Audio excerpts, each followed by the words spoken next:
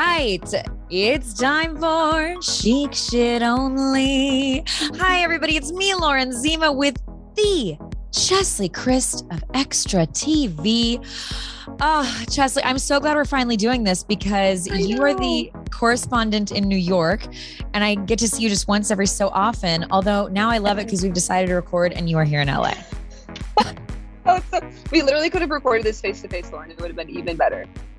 Well, if only we could have recorded it from the Dancing with the Stars press tour that we're going on tonight, the finale press line, where, just to reveal for everyone, as correspondents, I know our lives sometimes seem glamorous, but we do watch the show from a parking lot. We sit in a parking lot, they set up a monitor, we watch it, we snuggle under our coats, and then we go inside to do the interviews. So I can't wait to see you in the parking lot later. Yeah, me too. Well, I'm glad that you gave me the heads up about like it being outdoors and everything. I'm going to get a coat and a blanket. Like I'm going to be full ski mask, like Snuggled outfit up for this thing. Yeah. So Cheslie, I'm so glad we're doing this. We love to see each other in New York. We light up when we get to talk about Harry Potter. Yes. I think the first time, and we're going to get into it, the first time we spoke about it was because I saw you holding what I thought was this very glam chic designer bag. And then I came over and realized it was even more than I thought. It was from the Harry Potter store in New York. Literally a Harry Potter bag. Yes. Which is my favorite bag. Yeah, on a red carpet. It was on the Madonna, like the Madam X carpet. Like we were literally like Madonna was like 30 minutes from seeing us. And I was like, yeah, here's my Harry Potter bag. But I loved it. It was a great moment, especially because you just never know who really likes the things that you like too. So I was glad that you also liked Harry Potter and that you were in the same house. Oh, Ravenclaw. I feel like there's probably a lot of Ravenclaws in the media industry, like thinkers, you know? Yeah, like I wish people like logged this the same way that they log their horoscopes. Like I wish we knew like people's houses as much as we knew their like astrological signs. I'm glad you said that. I always consider it a sign because I also think of your house rising. Like I'm a Ravenclaw. I'm kind of like Hufflepuff rising, sometimes Gryffindor. Don't you think? Like, what's your rising? Yeah, I would be also like a Gryffindor rising. Yeah. Although I don't know, like sometimes I'm feeling a little Slytherin. So that might be wearing green, right? I am. I can't. And this wasn't an intentional choice either. Like when I woke up this morning, I wasn't thinking like where are my house colors. I was just drawn to the green. So you never know.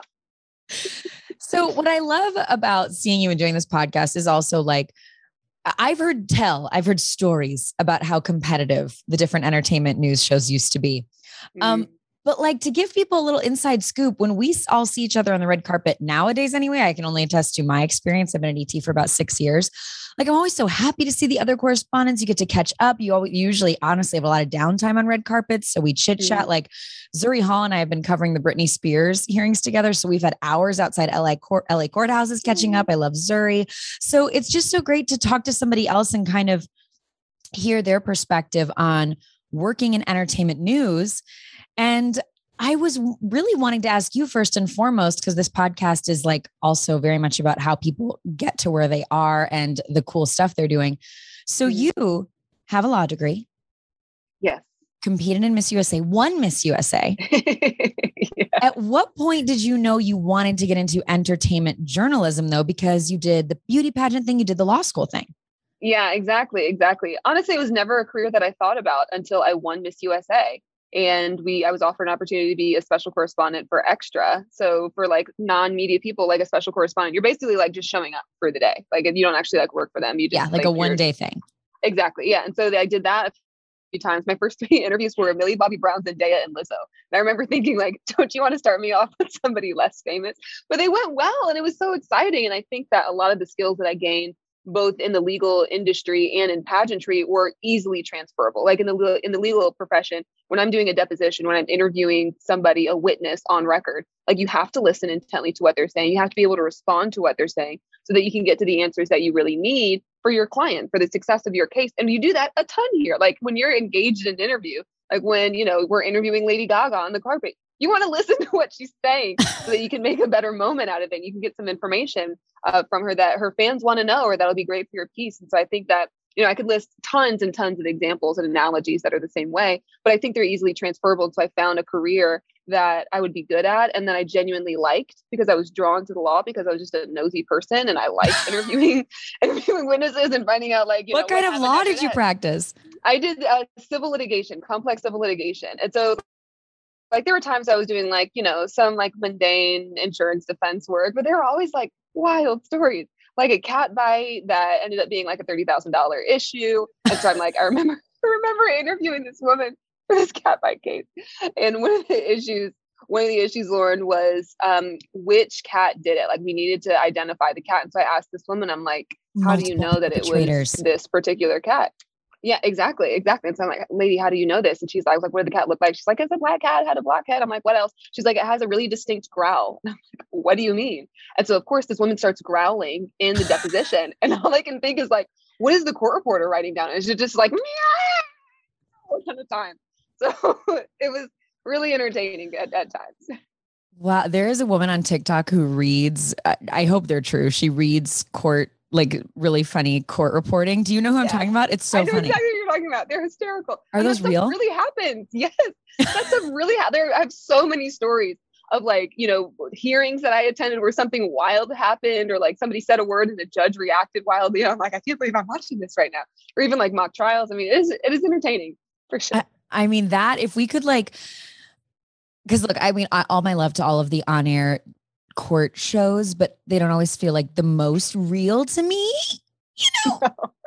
You mean like I mean, I don't want to name some off. Right. You mean like the normal like bring in the clients and they're yelling at each other. Yeah, it feels a little staged to me. Yeah, and sometimes it is, but other times like that stuff really can't happen. But that I would love if we just had a camera set up and just like regular courtrooms all over the country, and then we just like pick the best parts. Like I don't need to see the whole case, but I do want to see the woman growling like a cat. I don't even know if I described a cat sound as a growl. I love that she's like, no, that cat was growling at me. Yeah, it got really guttural. And I was just surprised that she actually started me on, because I was thinking she was going to describe it like it was really low or it was shaky, but no, I mean, she went right after it. I mean, it's pretty wild. Well, you're right. And it's funny because my parents wanted me to. My parents are both lawyers and they wanted me to go to law school. Your parents are lawyers and they wanted you to go to law school? They were like, you'd be great at it. Like, they didn't think that I could be success. They thought that journalism was like too hard of a business to break into. I think they just wanted me to be successful. So they were pushing like a very, solid career law school. Media was just wildly like artistic to them, I guess. Not that they're wrong, but, yeah. So I'm just saying that to say, I totally see what you're saying about the similarities in the professions. Like, yeah. Well, and what do your parents think of it now that you're like wildly successful in this really competitive industry? I mean, like having a brief therapy moment here. It was only a few years ago that my mom said, I really was wrong. You really have made it. I did not think you could do it. You need to send your mom replicas of your Emmy. Thank you. In your background right now. Donna is like, Mom, I don't know if you know many lawyers that also have Emmys, but I just want you to know I didn't have to go to the legal profession to get these incredible awards. I appreciate how hard my mom was on me, but there's some trauma there too. Hey, I'd be happy to hear it. Spill it anytime you want to, Lauren. We'll have a session together. What did your parents think of you doing pageants? Like that I think I read that came about from your mom. Yes, exactly. So I didn't have to deal with like at home, like my mom being like, this isn't serious, because like, why would you do pageants? She was like, yeah, I did pageants. Why don't you? So when I was like 11 or 12 years old, she became the second Black woman to hold the title of Mrs. North Carolina, US. So she did this pageant for married women, and there wasn't a lot of diversity. Still isn't like a ton of diversity in pageantry, but that's changing. And it has changed a lot over the last couple of years even.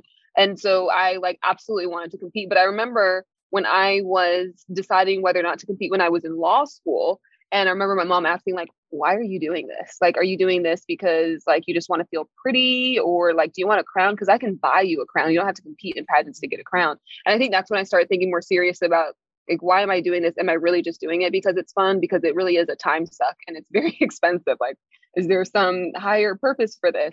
And for me, there eventually was, because like in the Miss America organization, you get a ton of scholarship money. But in Miss USA, when you win, you get incredible amount of opportunities. It's literally the only reason I got this opportunity, because I won Miss USA and a producer from Extra spotted me and was like, let's give this girl a chance. So I owe where I am right now to pageants.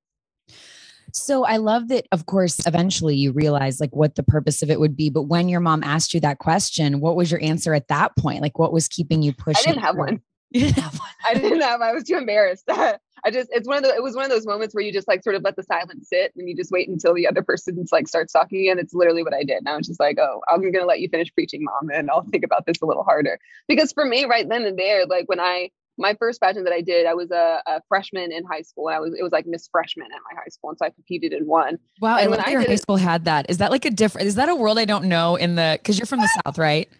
you guys did, but I thought you went to Missouri. Didn't you go to Missouri? I went to college in Missouri, but I'm from Chicago. So no, pageants was like not a thing where I was from. You're like, you had missed freshman year of high school and freshman year of high school. I was like, what's mascara? Like someone teach me. Both though. I was literally the same boat. And I think pageants is what like introduced me to like this whole new world of like, figuring out how to do your makeup and walk and stuff. Yeah. And so when I competed in pageants, I did it because I was at a new high school and I didn't know anybody and I just wanted to be one of the cool kids. So I was like, I'll do the pageant. I'll have a crown and everything. And so I did it and I won. And ever since then, like when I was in high school, I was like, I'll just continue to do this, but I can be one of the cool kids. And so if I was going to give my mom an answer, that would have been the answer. I just didn't say it because like, who wants to say that? Like, hey mom, I just want to do this to feel cool and found purpose later. But like, I think what you're speaking to is something I actually always advise people on, which is I always say, nothing's going to happen in your life if you're sitting on the couch at home. And by that, I mean, like sometimes even if you don't know what you want to do yet, go try things, go do things, because that's how you discover who you are, is by trying things, failing at things, experiencing things. Like, how did I learn how bad I am and how much I don't like sports? By being on the C volleyball team and losing a tournament for my whole middle school. Like you try, and I was doing that to fit in. Like I was doing volleyball because my friends were doing it. Mm-hmm. And, or like the only reason I did a sorority when I went to Mizzou was because I was going to the state school from out of state and I didn't know anyone. I'm like, well, I just want to like join something to fit in. And then it gave me some of my best friends for life. So I just totally, I don't know if that's what you're saying. I don't want to put words in your mouth, but it sounds like what you're saying with the pageant thing is, look, you were like working at it and doing it and maybe you didn't know where it was going, but it's better to be doing something. Yeah, I completely agree. Well, and I got to know, was that a culture shock for you coming down to the South and joining a sorority? Yes. Yes, 100%. Yeah. Like I remember showing up at Mizzou and I was like, I mean, first of all these kids, like they were from these really, there was not a lot of diversity of color. No, there's not. No, I came from Chicago and I remember like my first day on campus being like, this doesn't look like the pamphlet. Like in the pamphlet, it's all these pictures, It's true for any Southern school. Like I can't tell you how many pamphlets I've been on for law firms, for legal industry related like organizations, for law school, like you're just always the token Black person that they never see again. Because I think my high school was maybe 10% white. So it was very different for me. But what I did find this beautiful thing of like I'd never known people from small towns before. And they were some of the nicest people and some of the most loving, like genuine people. All my love to Mizzou. I had an amazing time there and I'm so glad to have gone there. But yes, there was some shock. Exactly. And they're all great places. Like, even the ones that have like, the diversity representatives and models all the time, like they are great people and they really do try. I mean, I've been in like, because I grew up in the South, I've been in so many spaces where like when I graduated from high school, like I think there were 12 Black people in my graduating class out of like, I don't know, 400 or something. And I went to the University of South Carolina for undergrad and really, really loved it there. But and same thing for Wake Forest, not super diverse, but they're trying and they're working. And it's not to say that they're a bad place because they don't have a lot of diversity, especially when we're all working together towards the same aim and just fall short for now. Yeah. Well, yes. Did you look, I know the world of pageants is something that has come under some criticism. Looking back, is there anything you would tell yourself about like how to handle it all differently? Or, you won, you did incredible and it's led you here, but looking back, anything you would have done differently or changed? I probably would have made some different outfit changes for some of the Sometimes I look back and I'm like, why did you wear that dress? Lord Jesus, girl. But no, I think I had the benefit of winning when I was much older. Like I was the oldest Miss USA ever at 28 years old. And so by then I literally, when I was in law school, I took a feminism or a gender in the law class. And so we learned about feminism. And I remember asking my professor, he was like, you guys are going to write a paper at the end of the year. Like, what do you want to gain from this class? And I was like, sir, I compete in pageants and I want to know, like, is there something about feminism I need to know that would throw me away from pageants? Like, is there some reason? Like, I got the criticism that people have, especially, it's not new. People have been like protesting against like Miss America or Miss USA or other pageants for years and talking about how it's objectifying to women. And so I was like, I need to know. I need to know what the other side of the argument is, because I disagree, but I need to know. And so I think I benefited from that. And like when I was walking into pageantry, I fully understood what people were saying and why people thought like, this is terrible for women. This absolutely doesn't advance women. But I also truly believe that the people who think that don't know very much about pageantry as it is today, because the women that I compete with are incredibly accomplished, and they are incredibly diverse. They have incredible goals and ambitions. They're the same women that I go to law school with, literally. Like, they're in my class at Miss USA. I was the only practicing attorney, but one girl who was in the top 5 was a first-year law student, and another woman who was in the top 15 had just graduated from law school and was about to take the bar. And then my first runner-up, who had her master's in accountancy at that point when she was competing, is now in law school. So it's like, these are the people that you should need a pageant for lawyers. Yeah, exactly. There should be. Why do law schools not have pageants? Why are we not doing this? Okay, so my brother just passed the bar here in California, and I watched him. Congratulations to him. Thank you. Yay, that's awesome. Very proud, truly, because I watched him. He lives near me, and to see how difficult law school is. How did you, if you can give us a secret or a tip that you learned on how to like manage time or survive, how did you do pageants and law school and be a practicing attorney at the same time? It was not easy. I think because I competed in Miss USA, it was probably easier than some pageants that require, like Miss America requires talent. So I never had to do a talent rehearsal when I was competing. What would your talent have been? I did compete in the Miss America organization for a little bit. I played piano.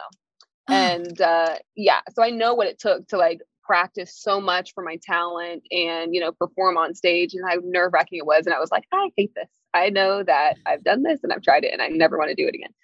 So I think that made it easier. But I think for me, it was people talk about like time management a lot, and it's not necessarily about priorities. It's about balance. So you have to know that, you don't have to split your time equally among everything that you have in your life. What you need to do is know, like, if I drop this ball right now, it's not gonna break, because this one is a bouncy ball, but this glass ball, I actually need to take care of. Like, so that means like there is a test coming up that you absolutely need to study for. Like, maybe you're not going to be able to go to that appearance, and just know it's okay. Maybe you can reschedule that. So for me, it was just about balance and making sure that, everything was in like harmony. And not necessarily that I was like constantly prioritizing law school over pageants, or vice versa, that I wasn't constantly prioritizing my appearances over work, or even maybe not even ever giving them equal time. It's like, what needs more time right now? Exactly. What needs more time right now? It's like, it's about that just harmony, making sure everything works together, and not necessarily that everything works the same all the time. Well, that's very impressive. I mean, it's very kind of you. I was very impressed that your brother passed the California bar. Tough bar. I'm proud. He's smarter than me. Like, truly. The pass rate here is so low. It is. I know. I was really proud of him. It was a great moment. We had decided we were going to hang with him that night, no matter like whether he won whether he won the bar pageant. You do win the bar. They give you a crown when you win. You deserve one. Yeah, we'd like set aside the night, whether he passed or not, we were going to hang with him. And I was just so, I felt like I felt a little maternal, I'm like sick to my stomach. Like, if he doesn't pass, like cause then I was just thinking, how am I going to console him? How am I going to make you feel better? How can you in that moment? Like, what was that like for you? Oh man, it was rough. Cause I did South Carolina and I did North Carolina, and both times it doesn't get easier. It doesn't get any easier either time.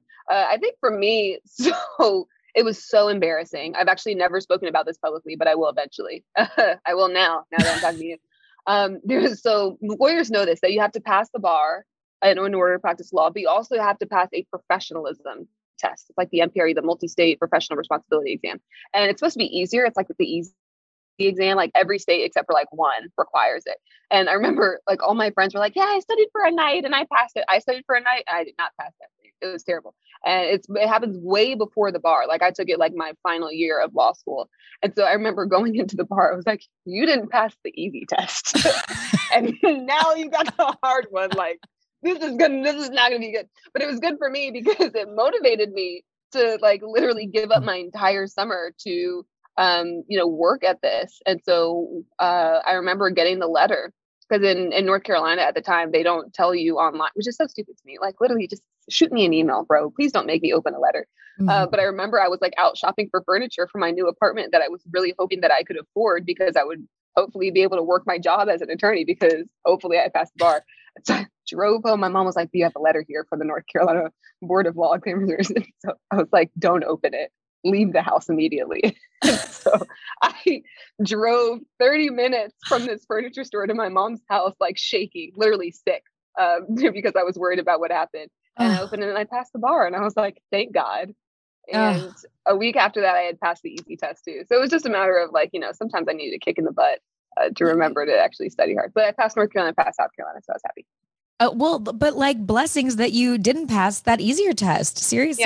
Yeah, because I probably would have like bullshitted a little bit when it came to the other one. I'm not gonna lie to you.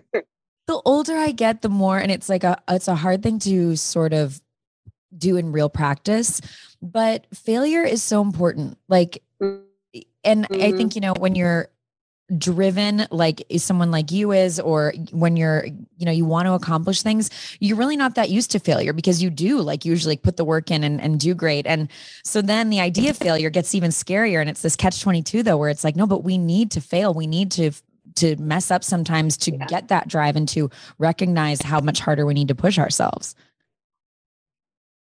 Girl, I could not agree more. And even in interviews nowadays. Yeah, exactly. There's sometimes where I'm like, where I ask a question, or something happens in an interview and somebody corrects me, or somebody gives me like a response that I'm surprised by. Like, I think it makes you a sharper journalist, a sharper reporter, and just a sharper, person in general, when you're like shocked in those moments and you have to immediately figure out how to respond. Like, that's a good test to have. Have you ever, after an interview, been so upset with yourself, like felt like you failed, and then you just drive home in the car and you just think about it, and it like sits with you the next day, and you're just like, you can't go back? Like these moments have crushed me. For sure.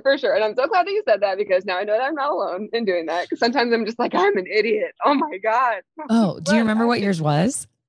Oh, I remembered a few. There are a few. I remember there was one time there was a person that I was interviewing who I had a connection with. I didn't really I'd never met her. But we sort of had like a person in common, I guess you could say.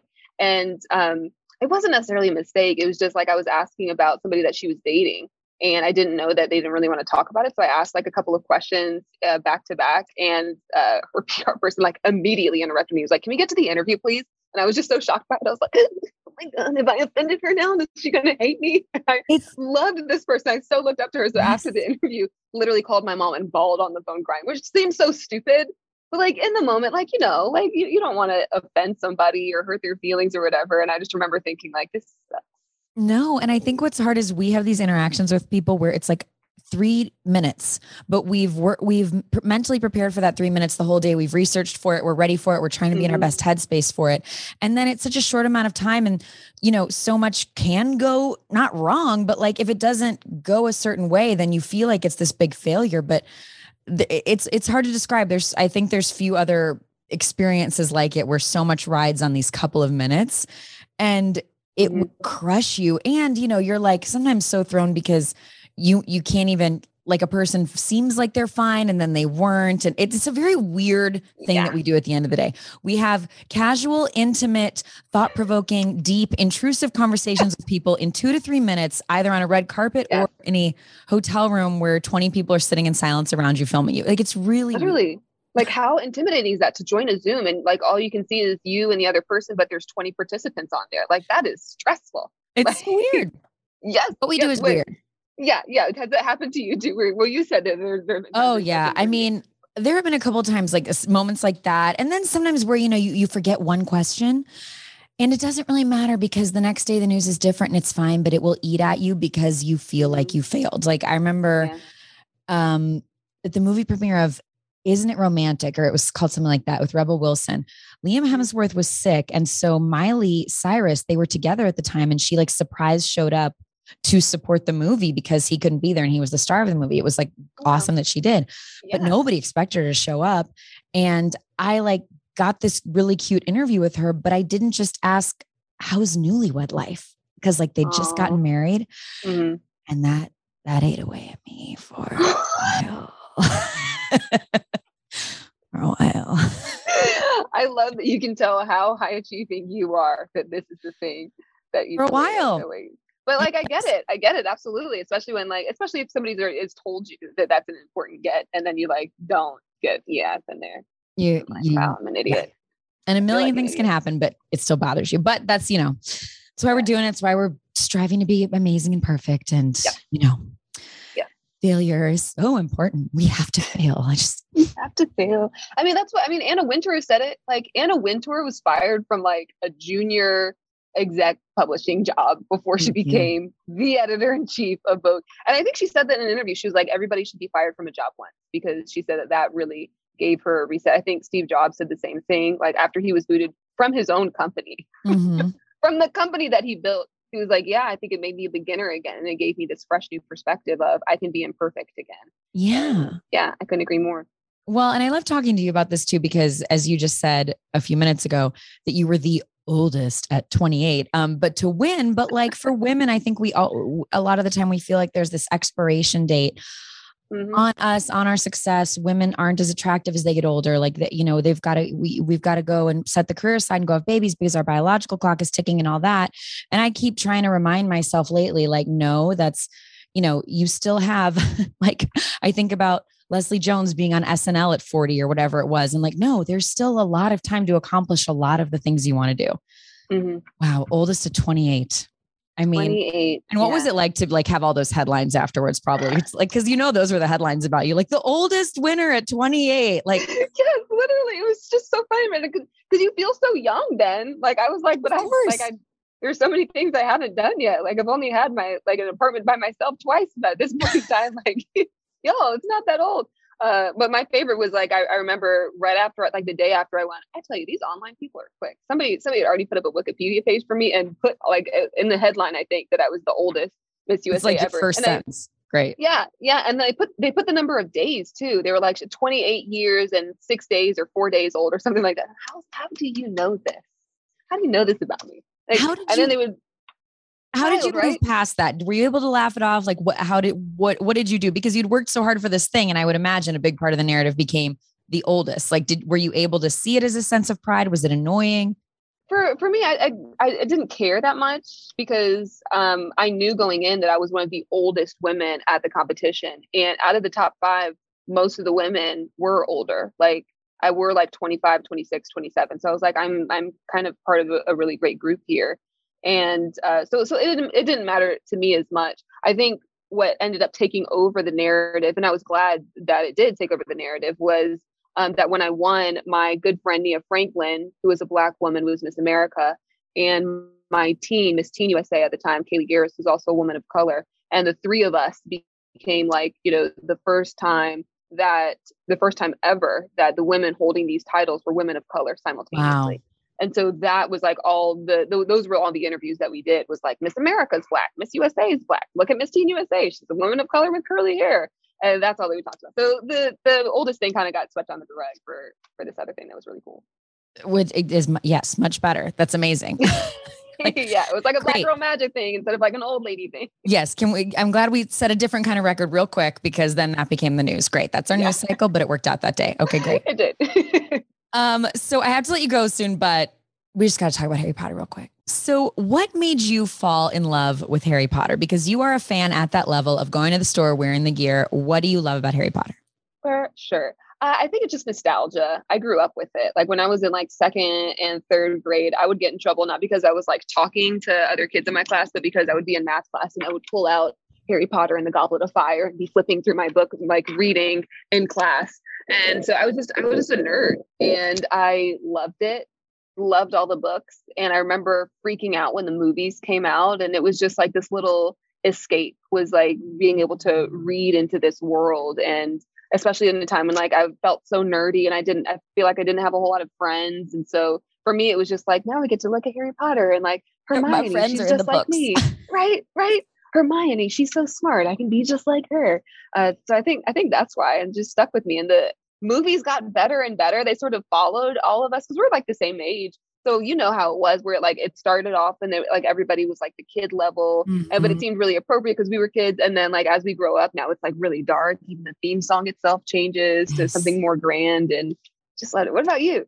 I mean, same. I think we were at that age. I went to the book release parties at Barnes and Noble at midnight. Like it was, my parents made us share one copy because they were like, we're not buying 3 copies of this expensive book. So we had to share. And my sister was a faster reader than me, so she'd get really annoyed at me. But yeah, I mean, it was like magical and escapism. And, you know, the books are about good and evil and being a good friend. Like I think the messages of it are so good, you know, and timeless, which is funny because at the time it was very much like, this is about witchery. And I remember some people thought the books were controversial when they first came out. But now, I mean, we're getting the 20-year anniversary special, which I'm so excited about. I can't wait. It's going to come out over the holidays. Yes. Do you think the Harry Potter movies are holiday movies? Yes, I absolutely think so. Like I think all of them have this little holiday theme, especially when like it starts to snow and they wear their little sweaters and their like warmer robes and everything. And they have the Harry Potter like binges that they'll play on like, you know, some of the channels on TV and everything. Oh, for sure. I love. What's your favorite Harry Potter book? Like, which one is your favorite? Goblet of Fire, which is making me wonder if yours is because you said you pulled it out. Oh my God, stop.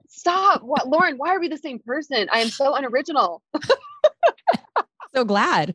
I wish you were in LA or I was in New York all the time. I'm like, every time we see each other, we're like, yes, same. literally same house, same favorite book. It's the best one though. It's like the Triwizard Tournament. There's nothing better than that. Yes, because you get to see the people from the other houses. Oh my God. And their intros, like when they're like, the guys are like flipping and then the girls are coming and they're so cute and everything. Yeah, it is the best one. Absolutely. So did you do what I did, which was the pandemic re-listen or reread of the books or rewatch of the movies? Yes, starting of my life. I started from the first one, even though it felt a little cringy because you know, when you're a kid and you watch them, it's like, wow, it's Harry Potter. But when you're an adult, it's like, wow, I mean, these kids, these child actors. They were working, they were new to acting. Yes. They were new to acting. And I'm so glad that we got to watch them develop and that we stuck with them because we did get to see like the incredible improvement of like the script, of the characters, of even the change of the Dumbledores, which was, I remember like after the first Dumbledore passed away, I remember being devastated.